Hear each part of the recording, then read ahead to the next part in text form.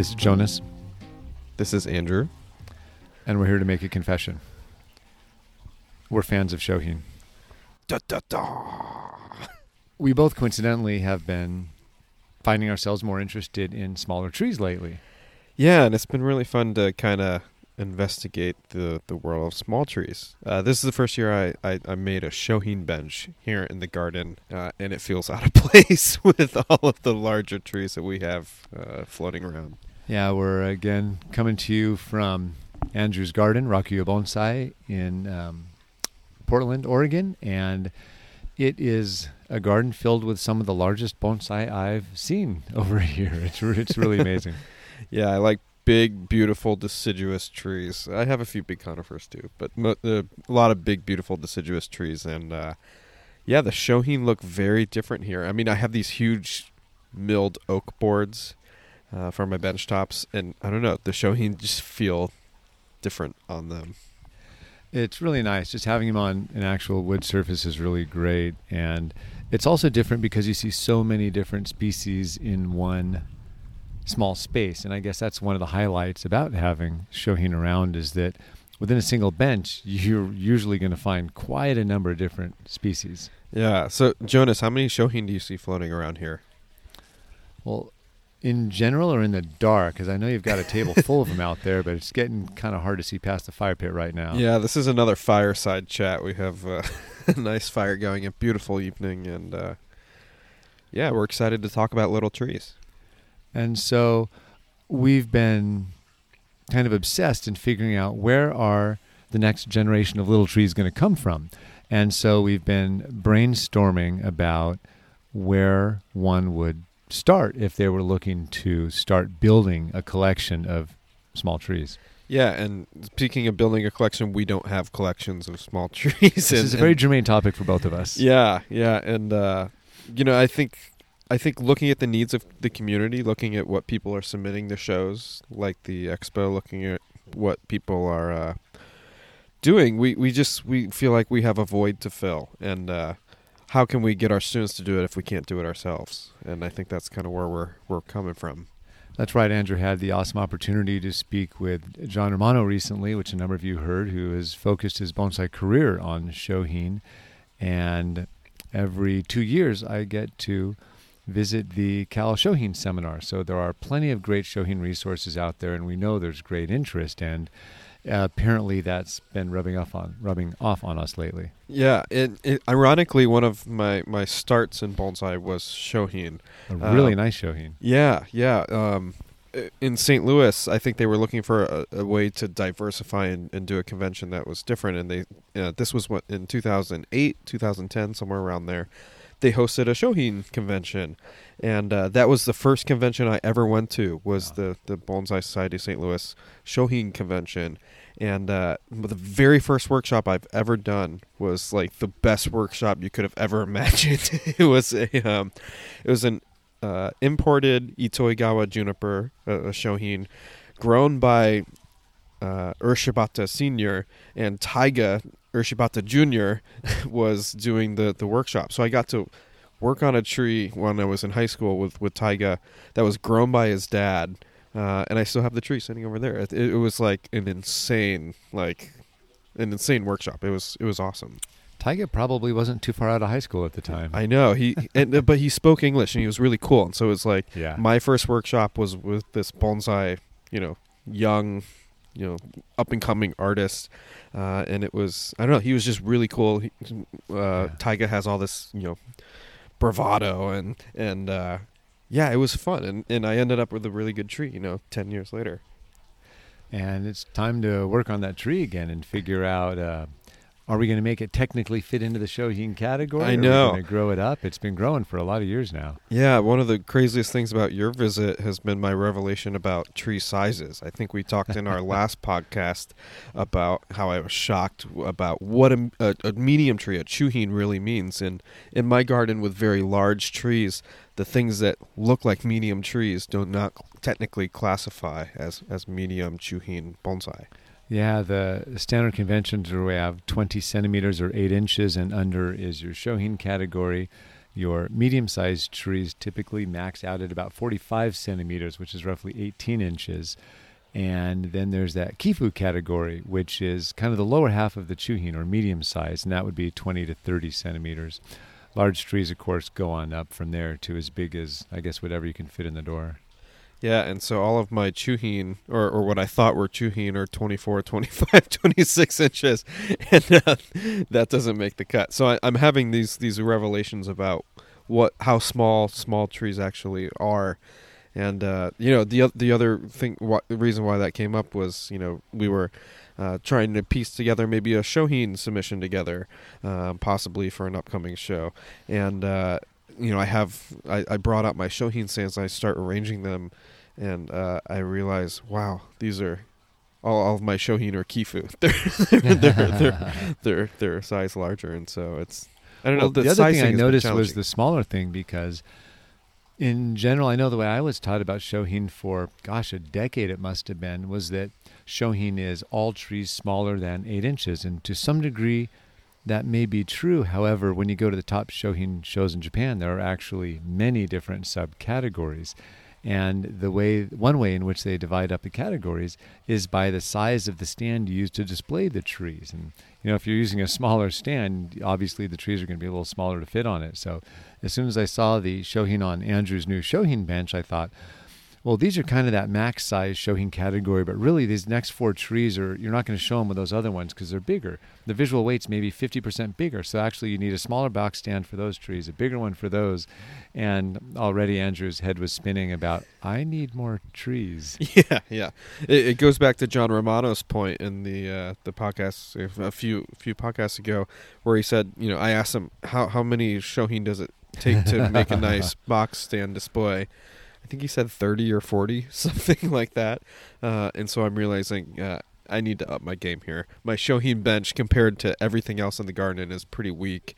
And I really like challenges, and I think shohin gives us a real fun, challenging opportunity to get a lot of things and put a lot of moving parts together. Yeah, and for those who don't know what a box stand is, one of the more common or conventional ways to display shohin at small tree exhibits in Japan would be, imagine a square with a shelf in the middle of it, and you put 2 trees on the bottom shelf, you put 2 trees on that middle shelf, and then 1 tree up on top. So you can have up to 5 trees on that one box stand, and then the primary conventional way to show that would then be to have 1 tree off to the side of that. So it often takes 6 trees, and we'll get in maybe some other time to all of the different ways in which you want to arrange those trees, but the very short version is you want diversity of species, sizes, styles, colors, shapes, but all within the same relative visual weight, so that some trees don't dwarf the other ones within the display.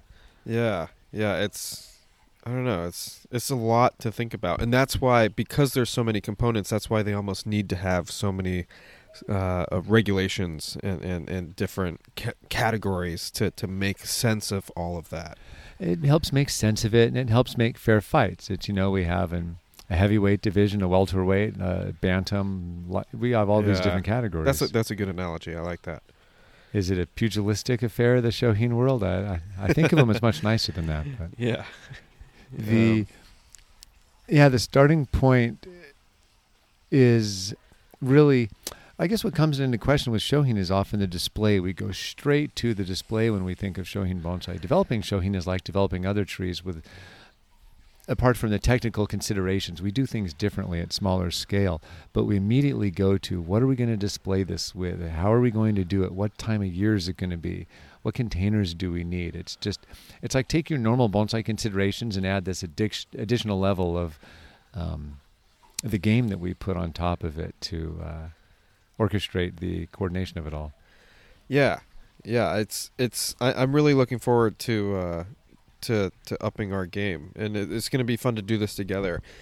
So how do we do this? I mean, we talked about that we want to do this a lot, but I'm not sure we actually pieced together too much how to do it.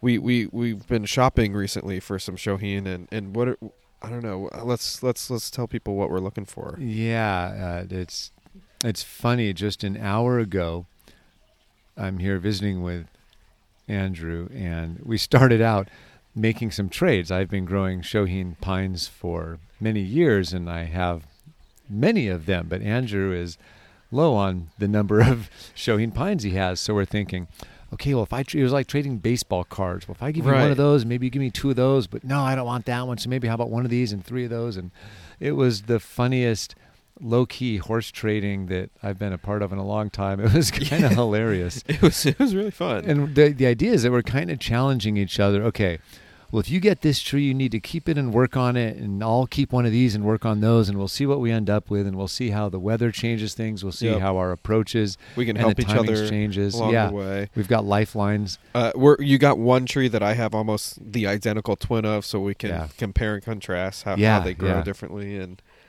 that's going to be fun. And so that's not our normal everyday experience. We're more likely to walk into whether a retail nursery or, like we were today, we got to tour a number of gardens throughout the Portland area, and one of the gardens happened to have quite a number of small trees in it. Yeah, well, both of them did. We actually, that's true. We saw a lot of small trees today. Yeah, it was refreshing to see a lot of nice quality Shohin out there. It gives me hope that we can piece together some good displays in the future. So the first time we walked through Dennis Wojtyła's garden, we were thinking, what small trees are out there? And there were some absolutely beautiful Shohin. And then we kind of did a second pass of the garden and said, are there any trees that have an interesting branch or an interesting section of a trunk or an interesting anything that we could then carve a Shohin out of it if we had to? Whether it meant cutting it down, taking the top, the bottom, the side. We're starting to look at everything differently. I'm walking by hedges and trees. Oh, could we use that branch? Yeah, can I air layer this? Can I where is this small tree in there? It's like you're ignoring the big trees that were normally like, oh wow, these are cool. And you're thinking differently. You changed your focus, your perspective. The fun thing about Dennis's garden is that inadvertently he's a Shohin grower. Yeah. Whenever he gets little seedlings or things sprouting in the pots, or when he sticks cuttings and they start growing, this is in the pot of a larger bonsai. It will be a willow or a birch that volunteers itself and starts growing, or if he's taking and cutting off the same plant and sticking it in. And what Dennis does is he kind of just pinches it for years and years and years while it's in the pot of a parent plant, and he just makes these small little dense trees. It's kind of fun. Yeah, imagine your bonsai is planted in an Anderson flat, and you end up growing the accent inside the box along with it. That's more or less what's happening. It's really cute.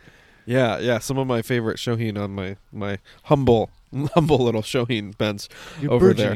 My burgeoning Shohin bench is a lot of birch volunteers that Dennis that have come out of Dennis's pots. And so that's one of the first things that came to mind is it takes creativity to build a collection at any scale.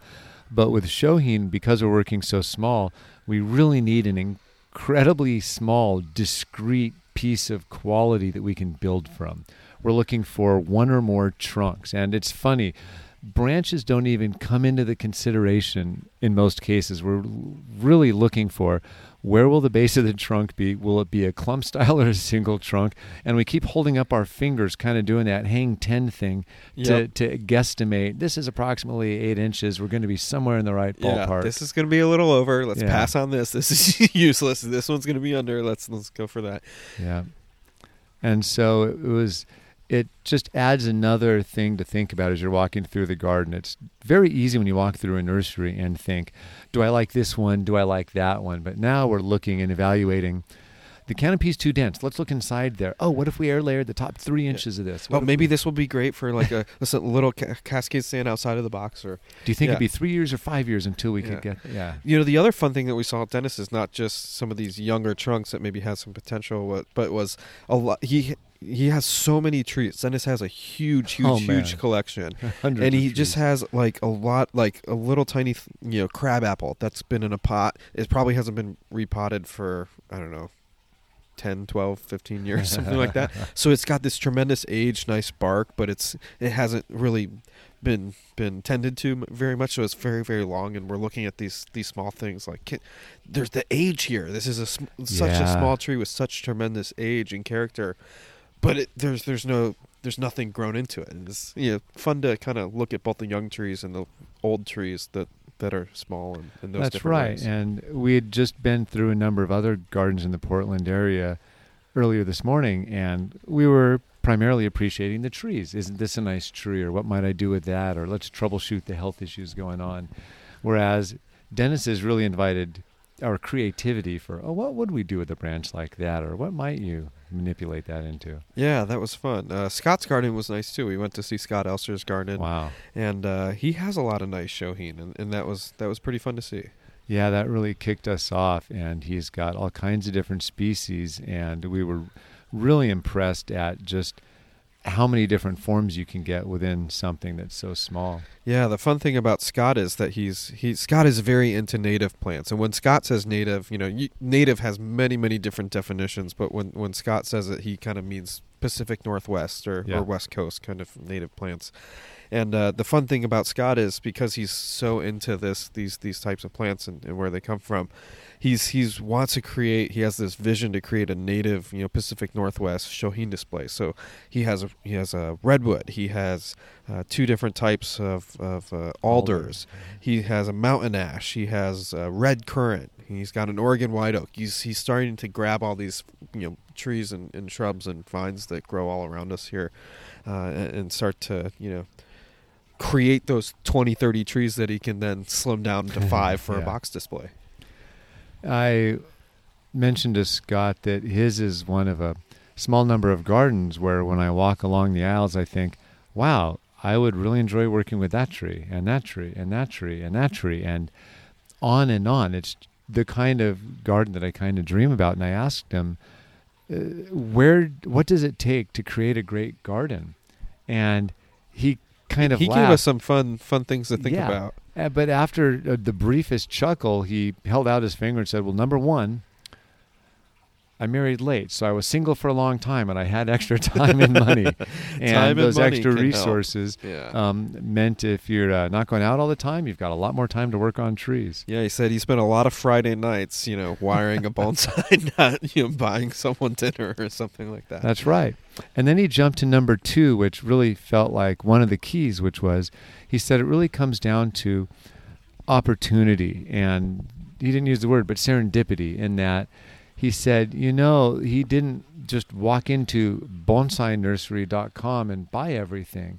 He said, well, this tree I got from so-and-so, and that one I grew over 20 years, and that one someone was looking for a home for that, and that tree I bought, but really I've had it 30 years now, and I grew all the branches from scratch. And every tree had its story, but he said the genesis or the starting point of each of these was the some happenstance that put that tree before him when he was in a position to acquire it. Yeah, and the wonderful thing about Scott is that shows his activity level in the community. Scott's going to the fun gardens that are in town. He's going to the club and participating. He's doing teaching, conventions. He's helping. He's volunteering. He's exhibiting his trees. And for those who don't know, you may have seen Scott's trees at U.S. national exhibits where they've won awards, at Pacific Northwest exhibits where they've won awards. He has a truly impressive collection. It has to be one of the best collections in the North area. America. There's no question. And then the third thing that Scott said was he's not afraid of long-term projects, of going deep. And he said he kind of gets the delayed gratification that bonsai provides, and I really want this tree to exist, and so he wanted to work on it. And now after, some of his projects are getting 20, 30 years old, and they're gorgeous. Yeah, they're really fun. Everybody knows Scott for his large conifers, his large native conifers specifically. But something I've really enjoyed with my friendship with Scott is that he has a passion for developing deciduous too. He has several Japanese maples that he's just been slow growing in boxes and flats and things. And I love to go over and work with Scott because it's fun to see these trees progress, and he has a real passion for developing these trees slowly, like Ann Spencer, who he has a lot of her trees, and she's kind of done that a generation before us. It reminded me a lot of those trees that Michael Hagedorn has been slow growing in his garden for so many years. They're very similar sizes. These trees are all about 20 inches tall, and they have gentle movement, and the canopies are about 70% of the way there. Yeah, we were at Michael's garden. Do you remember any shohin there? That is not a Shohin garden. I'm going to guess Michael's attitude towards Shohin resembles that of azaleas. Yeah. He tells me that they're not bonsai, and of course he knows that they are bonsai. But what his point when he told me that once was that Shohin and Satsuki's, they have their own professionals, they have their own communities, they have their own exhibitions, they have their own different customers. They have, they're very separate groups within this larger overall group of bonsai. That's right. And in aesthetics too, Shohin, the fun thing about Shohin is they're not wabi-sabi. You don't see a lot of wabi-sabi in Shohin. You see a lot of fun in Shohin. You see things that are, attention-seeking, putting things in painted pots, for example, or pink pots, or very colorful glazes. We almost never see the type of artistic glazing that we see in Shohin pots and larger pots in exhibitions like the Kokofu. And so Shohin just has a lot more room for fun because like we've talked about, with a display space you have 6 feet and you can fill that with one large tree, 2 medium trees, or a whole bunch of small trees. And Shohin, so Shohin really gives us, the room to play within that space. Yeah, which, because there is so much room for small trees, that's what's been really focusing our attention on. Where will these be coming from? And so we would love to record an episode at a nursery the first chance we get. I'm very curious. The number of nurseries that are available up here in the Pacific Northwest is staggering for those that aren't in this area. Yeah, fun. The only tree that I actually did buy today for Shohin was from Matt Reel's place, the last garden that not the last, but the last one that we haven't mentioned. And I got a really fun... what is it? Kotohime, Japanese maple.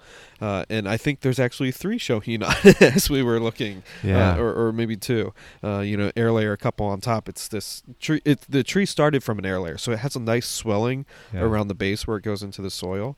It's about as thick as my thumb, but it's maybe 2 feet tall, something like that. And so it's funny, is this is a tree that any good bonsai teacher would tell you to walk right past. And I think that applies to both of us as well. But if we're in our radar set to Shohin mode, we both immediately look at the base and we say, we could cut. I could trunk chop that. And we could chop it down to about 2 inches. But then I look up and think, there's a split up above. First you air layer off the top, then you cut it down below, and we get at least, and is there another branch? So this year we do the top air layer, next year you do the bottom cut, and then you have 2 or 3 trees out of one generous gallon can. That's and it's good because we're going to need 2 or 3 more Kotohime to give us the option to have maybe one for that box. That's right. And so as we're looking at these trees, I'm kind of flashing through all of the Shohin articles I've read in old issues of Bonsai Today magazine, which is probably the best resource I can think of that would have kind of some development articles of ideas about how do you really start from scratch and build something out on a small scale. I don't remember which issues, but there are some articles along the way that are really good examples of that. Yeah, we need more people starting from scratch. Scott, another fun thing about Scott Elser is I got maybe a dozen or so of his Shohin grown crab apples, and I'm so glad that we're sending you home with one of those because it will be fun to compare notes on that tree as well. It's kind of the main benefit of growing trees in batches is I've always thought if you can share them out to different people, then if anything catastrophic happened, at least your trees are still out there. The line can live on. And so be careful where your trees go. But I actually do think about that. Yeah, I like that. We're all one lime sulfur experiment away from catastrophe. Yeah. How else are we going to buy these or build this Shohin collection? Do you think there's much room in genuine question? Do you think there's much room in nursery stock? Just going to a garden center and Definitely. Getting. What would you look for? What do you look for when you go to a garden center for Shohin? So here's what's so fun about Shohin. If we break down what a very standard box display would include, you're going to have a formal upright, an informal upright, a semi-cascade, a clump style, and maybe another informal upright or something. And what that tells you is, what trees naturally grow in those different forms. And when I think of the absolute easiest starting point, look for anything that naturally takes a clumping form. And so when I think, a lot of nurseries carry contorted quince. A lot of nurseries carry just flowering quince. And those are just two that come right off the bat, where you can buy a 1, 2, or even 5-gallon can, cut it back to almost nothing, put it in a little pot, and you're a flush of growth away from having your rudimentary silhouette, depending on how much structure's in there. Yeah, I think Shannon Salyer, and where is he? He's Kentucky. Kentucky. I learned from him that he does a lot of shopping at nurseries. Oh, that's great. And that's where he generates a lot of his Shohin material, and I thought that was fun. It's next time, I always go to, as we talked about in our last podcast, I always go to nurseries and I'm shopping for big deciduous trees that are going to be 3, 4, 5 feet tall, something like that. As eventual bonsai. I can't wait to go to a nursery now and have the exact opposite focus when I'm looking for something. Yeah, it'll be really neat. Yeah, you mentioning Shannon's a good point, since he's one of our really good resources for people who are making trees available for people, and really good quality starts. One cool thing about Shohin that may be a little different is I've taught so many times that you typically don't make a big bonsai by starting with a small bonsai and just adding time.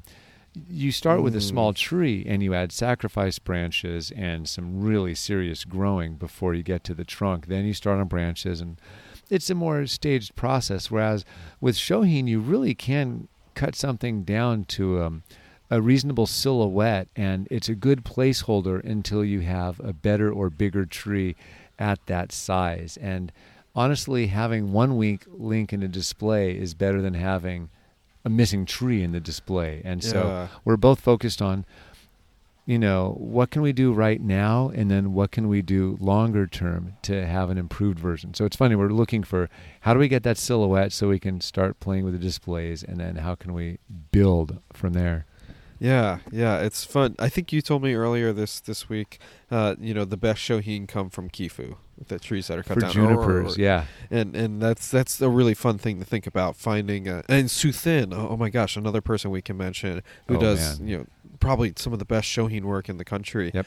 A lot of his progressions, if you go and look at his website, are he's taking a medium-sized tree or really kind of a bush or it's something quite large, and he's cutting it down. He's making these really killer Shohin, and his progressions I think are really inspiring, because they're it's the starting the point. Transformation is radically different from the finish. Radically different. It's crazy. Yeah, and that's what's fun, and that's what you see in a lot of Shohin demonstrations is, someone will be starting with something much bigger and ending up with something much smaller. Yeah. Really fast. And junipers are one of the absolute best starting points for that. And so that was something else Andrew and I were looking at, were a lot of junipers that were maybe 12, 15 inches tall, and could we get that down? Maybe if we planted it an angle, maybe if we ginned the top a little bit. Like my taiga juniper, Yes, for example, for from the workshop. That tree is, I think, 9 inches. Oh, it's a really annoying. You don't need to admit to that on air. It's a really annoying 9 inches right now, and so we could either make it a very compelling Kifu or come up with some ideas for getting it just under where we need it to be. Yeah. I like the options there. The fun thing about that is, I do think we need more Kifu too, and that's Shohin. If Shohin doesn't get enough attention, then Kifu. Oh my gosh, nobody talks about Kifu. No one talks about Kifu, and I remember when I first started hearing about it was from Boone, and I thought, well, do we need another category? It's a subcategory of medium. The other categories are relatively exclusive. Yeah. What is this subcategory of medium that is Kifu? And it's really fantastic. At a lot of the, I don't know about a lot, but at least some of the Shohin exhibits in Japan, you will see not just the 20 centimeter and under category, but you're going to see a lot of Kifu and sometimes Chuhin trees, but typically that Kifu size. And I think it's such a good size because while Shohin bonsai are often compact silhouettes, Kifu's just being that little bit bigger can suggest some of the structure, movement, and often even grace that you see in larger trees that's hard to represent at the smallest scale. Yeah, some of the trees that I'm enjoying the most in my garden right now are Kifu. I think they're They're I don't know. I showed you a few Trident Maple Kifu that I have. The Taiga Juniper is really fun. It's a fun category, and I don't know. I think it's probably easier to piece together a Kifu display because you just need two with a really good accent, and or maybe one Kifu and one Shohin. And that's the other fun thing. For all the talk about box stands, you can display a Shohin with one. You can create a Shohin display with a single tree. You can do it with 2. You can do it with 3. You can do it with 5. You can do it with 6.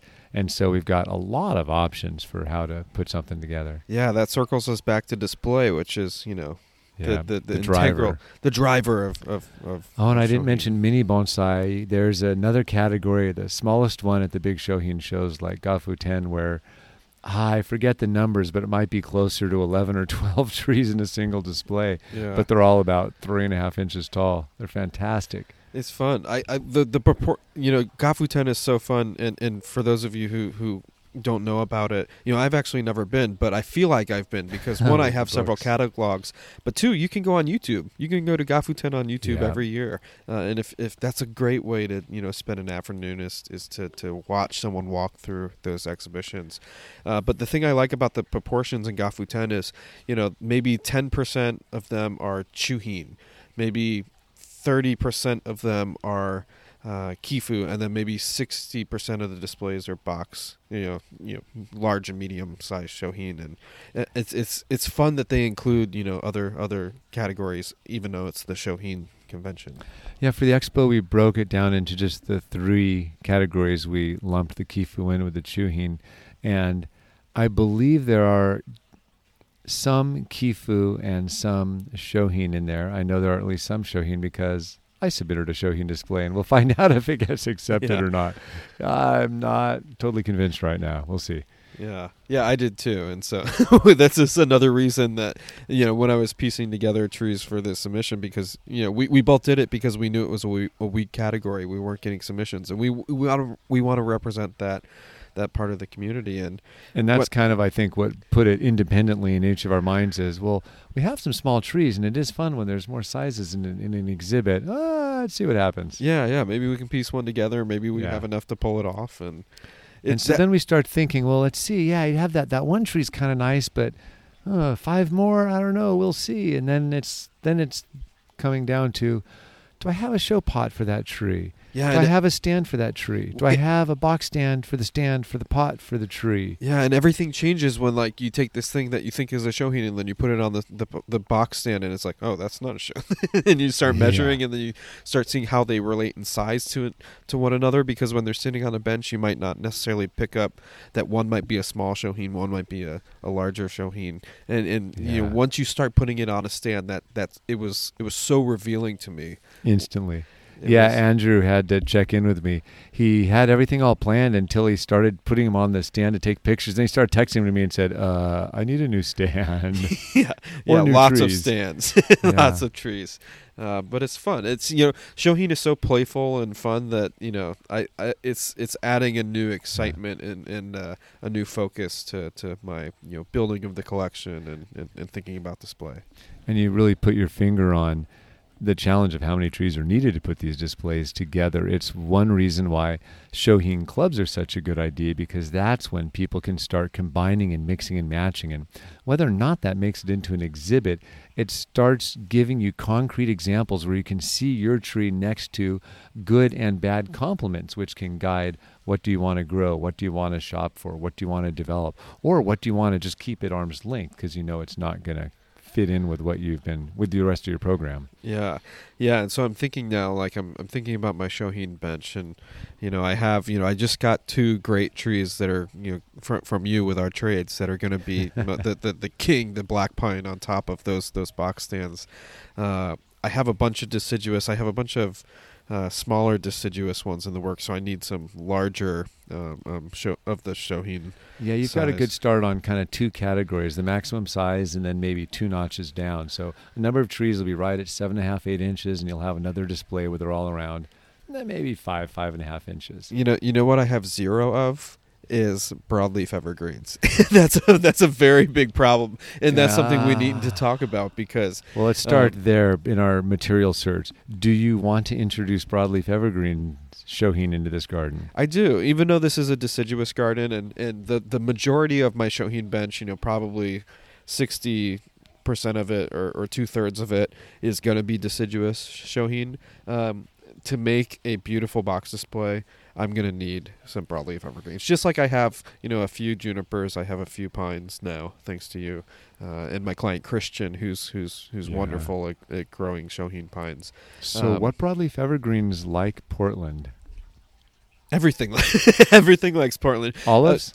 Olives do pretty okay here. Okay, not super strong. We were driving down by Dennis. There's a olive orchard that's planted there. Make Oregon olive oil, which is fun. They do the colder varieties like Arba quinoa or whatever that one's called. Right. But olives do okay here. It's probably not the best environment for the more tropical broadleaf evergreens that we use, like Kinzu, the kumquat, or gardenia. But they're shohin. I could put up like a mini greenhouse and they keep them nice and warm. As long as they're greenhoused over your long fall, winter, spring. Yeah.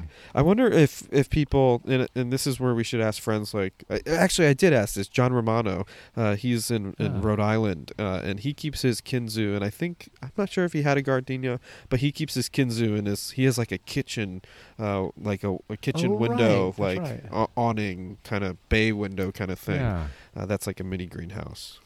And so, olive, Kinzu, kumquat. Olive, Kinzu, which is dwarf kumquat, right? Gardenia. Gardenias are great. Prenma. Well, those are kind of deciduous, I guess, if it gets cold enough. Yeah. The Prenma that they mostly use traditionally in Gafuten is musk maple, which is not a maple at all. It's Premna japonica. Right. And that's a wonderful, wonderful tree, but that's deciduous. Yeah. But so Kinzu, azalea. Are you going to deign yourself to allow an azalea on the property? Well, I have a few. I have this. That's true. You've got a beautiful one right behind us. It's just about to open up. But not as many as I should. Can you air layer off all those branches and make little shohin forests? I could, but that's a nice little forest. I don't want to mess with that one. Please don't mess with it. It's gorgeous. Yeah. You know what I would really love? Not bonsai-looking shohin azaleas, but in Michael's azo spruce that we saw today, he has that small azalea growing in it. It's like it looks like an azalea. It's a very maintained, shrub. It's a small shrub, but it's a dwarf. It's a kokunzai, and it's beautiful. I think a few of those in shohin pots would be just marvelous. But yeah, going back to broadleaf evergreens, azaleas. In Gafuten, I always see them exhibited. A whole display of azaleas. I've never seen. Yeah, I can't. I imagine it's happened, but I don't think of it as a very common. Yeah, they don't include them to mix in with the other bonsai. Yeah, which is strange. I wonder why they don't do that. Because azalea are their own subculture. Yeah, that's exactly. So silverberry, we see gumi a lot. Oh, gumi, of course. The Elaeagnus is fantastic. One of the most common ones that we see what about Mayumi, in Japan. Pyrrhus? Which one? Pyrrhus. Oh, Pyrrhus. Mayumi. That's fun. Yeah, that's in the modern bonsai. We've seen those. One of the most common ones that they use is star jasmine. Or is it winter jasmine? Winter jasmine. Winter jasmine. Yeah, Trachlospermum asiaticum. Yeah, and that's one that is almost every other box stand there. Those are and fantastic. We have, if you're listening, please grow them. Yeah, who's growing them right now? We need someone who needs to be. We know a lot of people have them, and I've seen a lot of small ones out. Yeah, especially back east. I don't know of anyone out west. Yeah, we need someone to be like Michael was with Chochibai. We need someone to just get passionate about jasmine. It'll take a while, but we'll be patient. Just check in with us in 10 years. Yeah, that brings up a good point that John Romano said in the podcast I did with him is that the shohin community in Japan heavily relies on everyday practitioners and hobbyists, people who like you who are listening or like us, who just love bonsai and have a lot in our backyards and just regular people from the community like Scott Elser with these crab apples was such a big stimulus to the shohin professionals like Ur Shibata. Yeah, I'm just running through my head now where our other starting points are going to be, other than retail nurseries. It's tough. But, I mean, I guess otherwise starting from scratch is the long game, and I've been doing plenty of that, but I think it'll be maybe just checking in with all of our pre-bonsai growers. Even if they're growing for larger trees, there might be a lot of options for layering or cutting down there, since the pre-bonsai growers often focus on the species that we're already interested in. Yeah, looking back at the St. Louis Shohin convention, I'm remembering where they got material. And they relied on importing, which is the very hard way to go. But they imported these junipers, which required 2-year quarantine. So they were really planning this pretty far ahead. Wow. They imported white pines that were grafted on black pine, but that's a fairly easy one among the hard task of importing to bring in. Yeah, but I think a lot of our growers will have them, and I imagine that a bunch of people will speak up. I know Left Coast Bonsai is working on a number. Yeah, it'll be a fun while to see that those they're tomorrow. working on it. Yeah. I know there's others out there across the country. Ooh, which brings up another vector for starting Shohin, and this came up at Farm to Table over the weekend. When's the last time you saw a collected tree as a compelling Shohin? Yeah. Not a collected tree that's small or young, but a collected, compelling Shohin. We might have seen one at Michael's. He has he likes these. He calls them orchids. These small bonsai that he puts on some abstract thing like a bent or melted board, and then he attaches it to a shade cloth structure. And he has one that's probably the most twisty young shimpaku, or well, it's a shimpaku now, but twisty young juniper that I've seen. And it's a tree that Backcountry Bonsai collected. They called it Duncan because it looked like a twisty Dunkin' Donut. Oh, that's funny. But yeah, Duncan is this real twisty. I think it would classify as Shohin, even though it's not in a pot. It's probably just about 8 inches. The height is fine, but it's so broad it reads a little bigger than that. But either way, it would fit in a show focusing on smaller trees, that's for sure. Yeah. But actually, that brings up a good point. It's not uncommon to start with a collected tree and then root graft to remove a section and just find the best quality. So it could be that relatively small features, this would be silly, I hadn't thought of that, but are there features on our collected material that we can either root graft or air layer away to propagate? Yeah, I'm actually kind of excited to go to Randy Knight's again soon because I'm going to have a very different focus this time. I wonder if I need to stay another day now. Yeah, maybe you should. Maybe. But yeah, that would be fascinating to. It's not the normal thing you're thinking about at Randy's garden. No, it's the opposite. That's right. And the thing, if you talk to someone like Randy, or if you talk to Backcountry, or you talk to Anton, they'll always tell you that the big trees, they're a dime a dozen. They're out there. Finding a small tree with interest is. It's hard. You just don't see that a lot. You don't see that. I've seen a few. Actually, I have seen a handful of very compelling Shohin in the mountains that were, at least to me, radically uncollectible, as in a chunk of Sierra juniper, Rocky Mountain juniper, completely wedged into the mountain. What made them not collectible? They were just. I don't really go into the whole carving through granite thing. Yeah, I haven't been there. It's not. Yeah. When there's a single root that goes goodness knows how many feet into the crack. So I guess a good question for someone like Randy would be, are you just not seeing as much of them, or are you not seeing worth them? The effort, they're or do they just not live? Yeah. Do they not have the resources because they've been so radically yanked from their homes? It's probably yes to all of those it would things. Not surprise me. Because it's not like no one would want to collect a tree.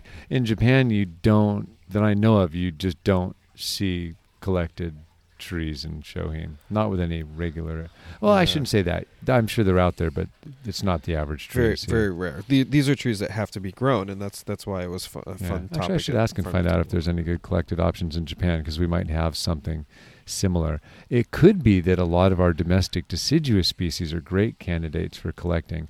There are so many oaks, shrub-like things that we find on the sides of roads that, as long as they're woody, they might actually be a pretty compelling option for sure. Yeah. That was another thing that came up at Farm to Table. Our friend Maciek brought up a great point that, sometimes a seedling in a forest, especially the forest that we have here in the Pacific Northwest with such a dense biomass, the seedling starts to grow and it has to grow through layers of moss and chunks of rotting wood on the ground, and it creates all these little twists and turns in it, and then it grows ramrod straight. And when you're walking in the forest, you just think you see this straight trunk little seedling, but then you go and dig around the base and it has all this crazy movement. Maciek just was telling me about this group of alders that he went and collected, and it's like they have all the first little bends. They didn't have to wire anything to get them started, and that could be a really fun starting point to where you thicken something like that up, and then we can start to use it. It's funny now that I think about it. For a lot of redwood bonsai are these tall, skinny, straight things, but when you dig down a little bit, that's where these broad bases emerge under the surface. You never walk along and see the bonsai just sitting there. They're always buried down a little bit. Yeah. Where have you seen the Shohin redwoods come from? Are they mostly? They all come from Mendocino Coast Bonsai in Point Arena, California. Yeah, where Bob Scheiman has them. Yeah, what are they? Because they're all like these little Hershey Kiss Mount Fuji looking things. Like when you're walking along and you see a skinny little 2-inch redwood sticking up out of the ground, down underneath that there'll be a little Hershey's Kiss. Crazy. Yeah, and that's why there's a big cut on the top of just about every one. Okay, yeah. Fascinating. Yeah, and that goes for the bigger ones too. Huh. And so you look for road construction crews. You look for people tearing these things out for whatever the species are. Yeah, redwood, I think, of our native plants, that, and we saw one at Scott's, and we've seen a lot of people do it. I think maybe there's one at Peter's place. It's a fantastic one at Peter T's garden. Randall in the area has made a great one. That's such a great native species for bonsai, I think, because you get such high density with the pinching techniques that you can do. And yeah, that's right. That's one that we don't see in Gafu 10, but we might see in some American Shohin shows if we ever get those. Yeah, it reminds you, I don't know that I've seen a lot of Atlas cedar Shohin. Do you think that would make a good one? Boy, I'm just trying to think what style the tree would be. Yeah. It'd be kind of cool to have a semi-cascade Atlas The color cedar. would be nice in a box display. The color would be fantastic. I think I just made up a really hard challenge for myself. Yeah, that sounds... let's do it. that sounds fun. Or you tell us about it. Because yeah. Do you think you could have... I mean, this is kind of unusual, but it's reminiscent of like a exposed root semi-cascade white pine. It has the same color foliage. I wonder if you could do the same thing with an Atlas cedar. It can be done. I just don't know if it's easy enough to make it worth doing. We'll see. Could be very easy. I have no idea. Yeah, that's one to put in the Explore box. Man. Yeah, and so speaking of using the cedars, Andrew mentioned some of the things that make Shohin bonsai fun. We can use any species we want for any size bonsai, but for some reason we see more species in Shohin than other sizes because we need that variety. We need the variety, and we don't have as far to go. In other words, we're not teaching ourselves deep Escallonia techniques or viburnum techniques. We're saying, oh, look, that thing's woody. Let's cut it back. Cool, it's sprouted. Let's get a little stump. Let's put some some twigs on it. Oh, look, it's a Burberry. Make it dense. Great. Yeah. And there's some great giant Burberries, but this would be a wonderful thing to make a Shohin because it gives you thorns, it gives you deciduous, and it gives you that wonderful flowers purple and color. fruits. Yeah, flowers and everything. So yeah. What flowers and fruits do we need to see more of? I'm going to say one first, and then I want you to name a few. But to me, Princess Persimmon, that's the star. Yeah, that's the star. We need a ton of Princess Persimmon Shohin. Yeah, and I've mentioned it before. My first fall show I visited in Japan was Taikon 10, which is held roughly Thanksgiving. And what will immediately strike you if you haven't been to a Japanese fall exhibit is every other accent plant in the room is a fruiting tree. It'll be deciduous with a bunch of twigs and some fantastic fruit. So if you're going to open up with Princess Persimmon, I'm going to add crabapple. And that's a lot of different crab apples. Yeah. Yeah, I really love in Gafu 10 the the yellowish orange ones. The small ones that are Those about are- pea-sized? Oh my gosh, those are so striking. I need some of those. You have those, right? Should I tell Andrew that I'm growing them? Yes, I do have Okay. a bunch of those. More trades. That in the is a future. Malus sieboldii, Yeah. or Siebold's crab, a.k.a. Zumi. Have you actually seen those color fruit on yours yet, or have they? Yes. Okay. Yeah, I was told they wouldn't start fruiting for 15, 20 years, and they pretty much started fruiting immediately. Crazier yet, I get a lot of seeds from those, and Are they pretty true to seed? The seeds sprout. So if you have a 6-year-old tree, it'll Oh, fruit, my and then gosh. those things fruit. And one tree that's 5, 6 years old might have a few hundred seeds on it. Well, you just, we were talking about I need a reason to come down to California before the expo. Maybe loading up with a few of those and doing some more trades. I forget what I did with is this the year's reason. batch. I had 2 large batches of seeds. It was interesting. One tree was genetically significantly different than the others. It's healthier, it has larger leaves and larger fruit, but it grows vigorously, and it's still a very minuscule crabapple. The fruit was maybe 10% bigger than the others. What size trunks do you have on those? Are they pinky size yet? The biggest swelling on the biggest one might be pinky size. I'm finding they're just swelling up very slowly. Okay, The standard interesting. crabs swell up really fast. I have some maybe 2-year-old crabs that are already pencil sized probably. Yeah. So are we just doing fruiting right now? Yeah, and so another one Okay. came to my mind. What do you got? Just fruiting. Well, there's 2. They're kind of the same-ish plant with opposite colors. I think we need more beauty berries and we need more Ilex serrata. Okay, I'll take beautyberry because that's what I was going to say. Okay. And that would be the Calicarpa family, most known for the purple fruit, but there are also white-fruited Calicarpa. Oh, yeah, I that's happen to right. have both in the garden. Wow. What are your shit? What are they called? They're the Calicarpa. Calicarpa. beautyberry. Yeah. What do your beautyberry look like? Are they similar They're size? 3-foot tall shrubs. They're Okay. not bonsai. I don't think I could Okay. possibly make a bonsai, but Okay. I can take cuttings from them. I haven't tried sprouting from seed, but they take from cuttings easily from what Okay. I've seen. Yeah, the purple is such a striking. You That's don't a see classic. many colors. The You white's see a lot of pretty reds. crazy. It's a pure white. Wow. I'll have to show you that. Yeah, that's it. They're both tea flowers, which is why I have them in the garden for tea ceremony. Oh, but, fun. Yeah, so we need the beautyberry, but I'll take and then the classic. I'll take winterberry. I have a lot of winterberry in the Winterberry's garden. great. And I have a couple on my Shohin bench that are started. They're Telperion I had a plants. fantastic winterberry 15 years ago that was really old, had amazing provenance, but because I've made questionable life decisions, I no longer have that tree. Bummer. Someone has it. I don't remember who has it now. Oh, It was fun. a really interesting tree in that the male and the female were growing almost fused together in the same pot. Wow, that's a fun. I put on gloves and operated. I successfully separated them and grew it for a whole lot of years and found apparently it's really hard to close wounds on Ilex. It is unless you buy Kirikuchi. The Kirikuchi, Kirikuchi I'll Nauru. show you tomorrow in the daylight. The Kirikuchi closes Ilex wounds beautifully, really really fast, a year or 2. Nice. But yeah, we need the fun thing about that I found with winterberry is that for cuttings they're so easy. It's one of the easier nice. plants to take. You do need a male plant most of the time to get fruit, but that's easy. But yeah, they're the bright little red berries. They're pretty unbeatable. Okay, give us another fruiting.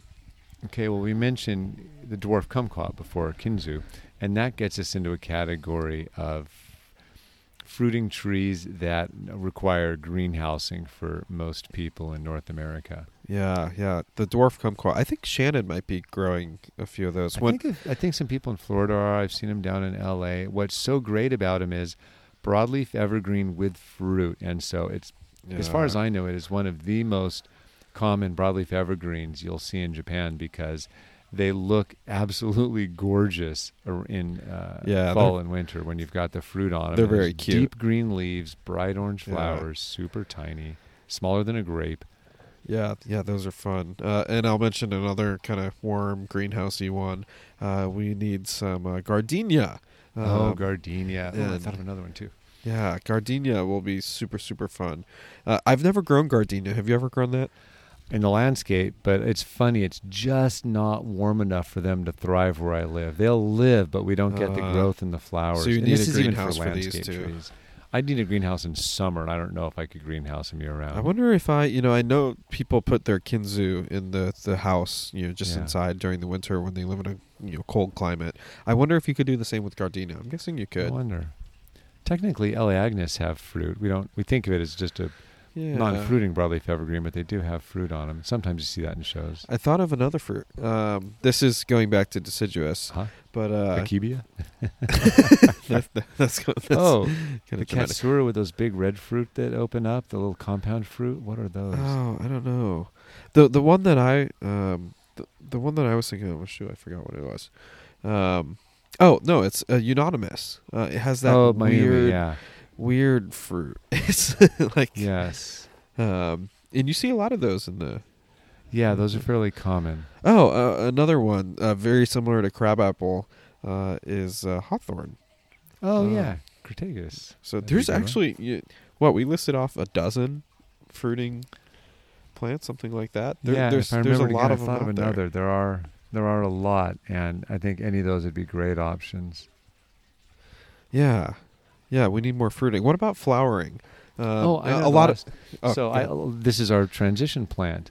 One of my all-time favorite shohin I saw, I forget, not that many years ago, Mr. Sasaki, who is one of the tip-top best shohin growers in Japan, took a Kokufu prize for his shohin display. Oh, what do And you have? these were giant shohin. They were all a little bit too big to be normal shohin. I believe they built an extra big stand for this, and they were Sounds just like a awesome. rakuyo size shohin display. Yes, and so you might have to talk to this guy. Yeah. By the time the trees get just a couple inches bigger, the amount of complexity you can get in the branch density is out of this world. And one of my favorite trees in that display was a rose, because you get the hips in fall. Yeah, the rose hips are really, really and nice. so you get the flowers. And Shannon the fruit. Shannon grows a lot of rose. I He know. does. So we need to get some rose from if someone Shannon. can point us to a rose, I would love to grow one of those dwarf roses. They're just fantastic. Yeah, going around, transitioning to flowering plants, a plant that does fruit, but we don't really enjoy the fruit is chochibai, which Michael's. Of course, yeah, we really don't popularized. enjoy the fruit, do we? yeah, that gets plucked off long before. But chochibai, they're often flowering during the time of the exhibition in winter. Well, this is a crazy thought, but it would actually not be hard to show them with fruit. We wouldn't want to, but you actually could. Yeah. It does not. I mean, they're always blooming. You just leave them Yeah, it alone would and have the to be fruit will the appear. fall blooms. So, for those who don't know, my chochibai kind of bloom every day of the year. Really? I keep hearing, doesn't matter the color, but the red-orange ones, I don't know that there's a day when we're not picking flower buds. And I'm December, January, February, all year long. You do get a little more in spring and a little more in fall, but it's just there's color on those things. Have you noticed that just with the red ones? Because I know the white ones here only flower in the spring versus the red ones can flower throughout the growing season. The white ones also flower throughout the year, but not to the degree the red ones. Okay, I'll have so to it's a send you little some less. pics along the way. But the red ones are pretty intense. That's a regular task, is to keep on top of those. But think of this. It just didn't occur to me. Some people don't have meaningful winters. I could show chojibai in full leaf, giving me the broad weird. cap. I could do Weird. flowers and leaves in winter. Well, that might be interesting because maybe then that you don't need as many broadleaf evergreens. And if I don't want to go to the effort of greenhousing something, then I can let something play double duty. Pluck it if you want or leave it. Now, I don't know if that's a gauche thing to do, but I'll have to check. I don't know about that one. I'll have to check with the Shohin bosses about this. John Romano shaking a fist somewhere. Yeah. You will not. Yeah. Let's transition to conifers for a little bit. Not my world, but of course we know pines, black pine, white pine, and juniper, shimpaku. Someone must have a red pine Shohin. Someone I've must made have a a red couple. I think I have one that's maybe getting a little too tall, but A yeah, friend I of might mine have has one. the best red pine trunk I ever grew. I haven't seen it in a year or two. I'm really curious what it's looking like. Yeah, we saw a lot of small red pines at Scott Elser's. That's another batch. Oh, those tree were that so he fun. has. But yeah, so unusual conifers.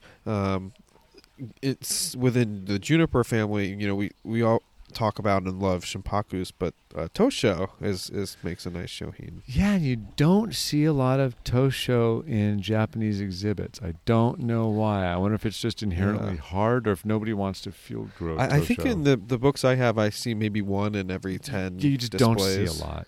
Yeah. But something you see a lot of that I'm really excited for is Cryptomeria. Yeah. Sugi is a fantastic species for... Yeah, we were Shohin. just at Matt's today. Again, another way Yeah. on how you shop. Maybe Matt just had this huge, probably 5 foot tall. Oh, it's taller than Cryptomeria. me. Yeah, I forgot to ask him about that. Yeah, and it, Jonas is like, I want to buy this just because there's 15 air layers out of here that I can make. I've done it some fun before. Shohin. Yeah, I love air layer and Cryptomeria. Yeah, didn't you say they're super easy? Yes, I have yet to find a species easier to layer than Cryptomeria. Wow, that's Yeah. crazy. They're great. Like, They're- do you and think even they're if you easier get- than a maple? Oh, it's no contest. Really? Yeah. I mean, Like easier than a Japanese so maple? Many times I've air layered Japanese maples, and the first year I get callus, I reopen it, and the second year I get roots and remove it. So in general, Japanese maples are great, but Cryptomeria, even if you get 3 straggly roots, sometimes you can just cut it and plant it, and it'll grow. Wow. They're pretty great, and then the bases swell more than any species I've layered. You get flare at the base of the trunk Yeah. to an incredible degree. Like no other species does that. Yeah, like you know, Cryptomeria. going along with Cryptomeria, something that looks up very similar to a Cryptomeria is the Hinoki, or the Seka Hinokis. Seka Hinoki is probably the most popular species for Shohin conifers right now. So Yeah. we're going to need a lot of those. And, I guess bigger Hinokis would be a little bit tougher. But I think someone out there can make a Sawara Shohin. I think kind of a moss cypress or Sawara cypress. Yeah, I maybe the think. Tsukumo could work Tsukumo. well. I think any of those would work. You don't see that. Yeah, I don't think I have.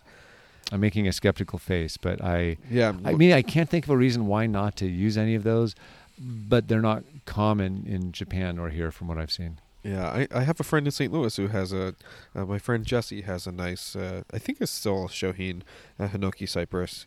We need to go to a European Shohin event. Let's call up Morten Albeck and find out what his Yeah, recommendations are where for to go. Shohin. That would be fun. Yeah, the trophy has, it seems like a competitive Shohin category every year. That's because Mark and Rita show at the event, and they always fun. put on some of the best Shohin displays in Europe. And for those who don't know, the Coopers, if you go to any show in the UK and you see an out-of-this-world Shohin display, just introduce yourself to Mark and Rita and thank them for doing such a great job, because the odds are good it's theirs. What are we missing? Any Shohin conifers that are traditionally used? We got Seka Hinoki. We got our junipers, our 3 pines.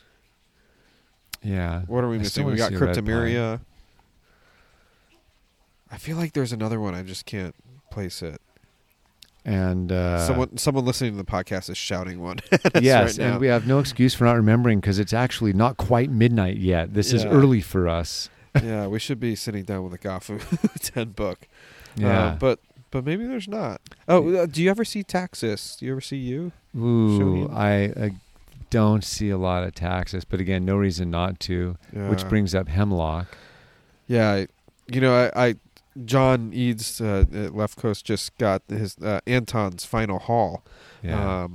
Who retired from Yamadori hunting here in the Pacific Northwest, and I was shopping for Shohin over there, and I was hoping to find a small shore pine or a short mountain pine, hemlock, actually. and I couldn't find one. I was so bummed. Okay, so as a Californian, I guess I have to mention Monterey cypress. I don't know that I've seen a Shohin Monterey cypress, Oh, but I weird. have seen the Pygmy Mendocino cypress done as Yeah. Shohin. Yeah, interesting. So that would be 2 options. Yeah, we talked about if we're leaving tradition, we talked about redwood, which would be fun. Yeah, and so apart from the cypress and redwood, we also have a variety of oaks in California. I don't know that I've seen a Yeah. lot of.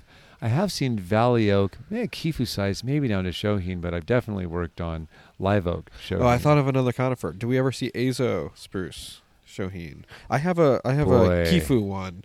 But, yeah, you don't see Ezo, do you? No, maybe I don't see why not. Maybe occasionally there's maybe 1 in 20 or 1 in 30 Gafu 10 Maybe displays. more upright maybe have style one or twin trunk or something. Yeah. Yeah.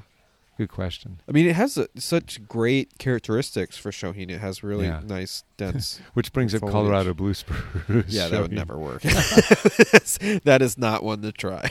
And But, hopefully you just dared someone into proving us wrong, because Yeah. I'd love to see it, because the You- color would be fantastic. ironically, my friend and colleague Reed from Yeah. BSOP, he has I think a big leaf maple Shohin. I'm pretty sure that's a Shohin, not a Kifu. Oh, cool. And the fun thing about big leaf maple, it's like the biggest. It's like the maple, like the leaf is like the size of your face. It's like 12 inches long. That's great. In the landscape. But Reed has experimented with defoliating it. I gave him that idea, and he's getting the leaves down to Japanese maple size. So I think he's working on a big leaf maple Shohin, which would just be the most If you hilarious. could do that, I would native. love it. And then I'm going to Yeah. buy him a liquid amber and see if he can shrink that down Oh, too. that's another tough challenge. I feel like have we gone through all the conifers? Spruce, hemlock, fir. I guess we don't really see fir. Cryptomeria. Fir would be hard. Yeah. Um, Well, we've got a big start on that. yeah.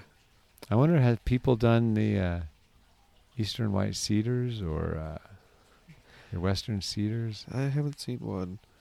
I don't see why we couldn't do those. I think those would work. I mean, the leaves are Yeah. enormous, but if we do the technique, train them like you train a hinoki, where you cut back to your 1/4 3/8 inch inner nodes, I wonder if you could build something out over time. Right. Yeah, that might be fun. Yeah, there's such a wide variety. That's what makes it so exciting. It's really fun. And You so, know, yeah. one of the things that we talked about earlier, musk maple. Oh, yeah. The Premna japonica is something that we see used a lot in the Gafuten books. We almost never see musk maple in the U.S. No, we don't. We don't see privet. We don't see the musk maple. We don't see. What are other classics from Gafuten that we don't see in the U.S.? We talked about the jasmine. We hardly ever see the jasmine. We don't see very much Elaeagnus. Oh yeah, forsythia. I want to see forsythia. Yeah, I have a dwarf one. Forsythia would be fantastic for Shohin. Yeah, that's one of the fun Shohin that I've made in And house. they're great in winter and spring, so you get 2 seasons out of those. Yeah, those are fun. Okay. I've really enjoyed mine. Which reminds me of the winter jasmine, the other yellow flowered species. I imagine that would be a good option for Shohin. Yeah. Yeah, man. There's Okay, we got a few options. So yeah. what's fun about thinking about it by the trait, fruit, by the, kind of type of tree, the category, the conifers, or whether by the, leaf character or somewhere deciduous or the flowers, it gives us more ideas for where we might find it. Because if you say beautyberry, it immediately makes me think, where would be a stock plant for cuttings? Who might be growing it? Since that's a fairly common one. Takushimazu is growing a lot of beautyberry in Southern California, for instance. Yeah. And I know various people have grown them at back east as well. So Yeah, a really, really nice resource for Shohin that's given me a lot of inspiration is the modern what's it called? The Modern Modern Bonsai. Bonsai book, and it's one of the best Shohin books I think.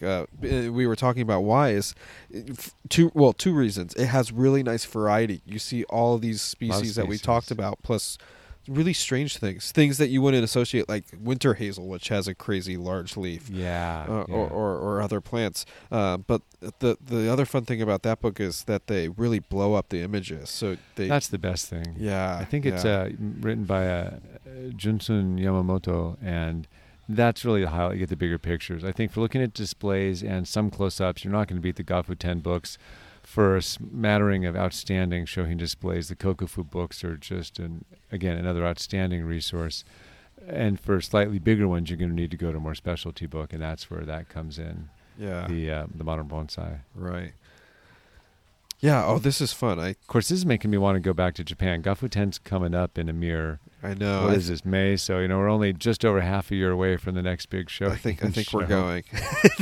Yeah, I might have to start shopping at the ANA website. We'll see. Yeah. And we don't just need trees, but like you said, we need stands. Just the variety of box stands is really fun. You have your classic box stand which fits 5 trees, but then you have those ones that are smaller that fit 3 trees. So there's a lot of different formats of stands. There are stands for 1, 2, 3, 4, or 5 trees. And so there's a lot of ways to bring Shohin or Kifu trees to an exhibit without having to go whole hog. Yeah. And then, of course, there's the other convention where when you have a box stand that fits 5 trees, one option is to set the pot directly on the box stand, or you can put every pot on a little mini stand. And one reason they do that is some people, I think, just like the complexity of it, but the other is it allows you to vary the heights of the trees subtly. Yeah, and that's nice. So if your balance is wrong, you can do that. Though I will say typically if you do one, you want to do them all because it looks wonky if you have some on stands and others not. Yeah. So the stands. And then that leaves us at pots, which we don't need to go into because we could gush about pots all night. Gosh. But whether you're looking at antiques, whether you're looking at the painted pots, and people go deep into collecting the painted pots. One of the biggest Shohin potters, Tofukuji, which is, goodness, oh my gosh, yeah. Talk about things that are hard to find. Hard to find and budget breaking. Yeah. But we have, fortunately, tons of contemporary potters that love working small so you can fit more in the kiln. Yeah. Michael Hagedorn, who we visited today, produced some of my favorite, North American Shohin adorable pots. little pots. Yep. Yeah. Vicky's doing quite a few nice ones too. We saw one. I forget what tree it was in, but or where it was, but we saw a very nice small. That's Vicky right. pot. That's what it was. It was the probably the Trident maple we were looking at over by the house at Dennis's. I remember the VC on there. That's right. And so this is all just Andrew and I wanted to talk about Shohin because we thought if we're going to be talking about Shohin anyway, we might as well record ourselves talking about Shohin because we want to share our burgeoning enthusiasm on the topic. Yeah, we're figuring it out together. There's not crystal clear ways on how we build a collection. There's no big head start here. Yeah, and it's going to be a fun adventure to go on. Because things are so specific, it makes the hunt that much more challenging. And I think that just makes it fun. So if any of you have suggestions or starting points, feel free to reach out to either of us on whatever platform where you can find either Rakuyo or Bonsai Tonight, and let us know if you have. Hey, I know where I can find these, or hey, I found one of these, and we'll definitely be mentioning the topic going forward. Yeah, it's going to be a fun thing to share together. Any last thoughts on Shohin for the night? Oh man, go small or go home. Go small or go home. We got to do better than that. Yeah. We're kind of going big on the little trees right now. Andrew's got me a beat like crazy with his entire Shohin bench right now. So yeah, I'm gonna have to. Bench. I'm opting for. I guess my first goal is a Shohin plank, and then we can try to fill up a whole table, and then eventually a whole bench. Yeah. But I got to start with a plank. Although I will say the best Shohin in the garden right now is your black pine that you've grown for 28 years. Yes, that one's 28 years young right now. Yeah, so it's fun to have that one as a very temporary visitor for the weekend. It looks good, and the hilarious thing is it's sitting under probably a nearly 4 foot tall loblolly pine that just makes it look like an afterthought or possibly a milkweed. Yeah. I think there's a milkweed in the garden that's bigger than the pine. Yeah, probably. So. All right. Thanks for talking Shohin tonight. Yeah, we'll chat soon. Bye.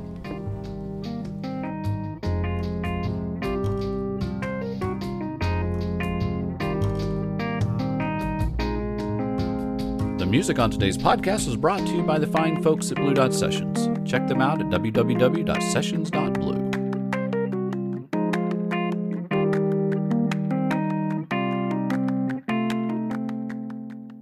Da, da, da.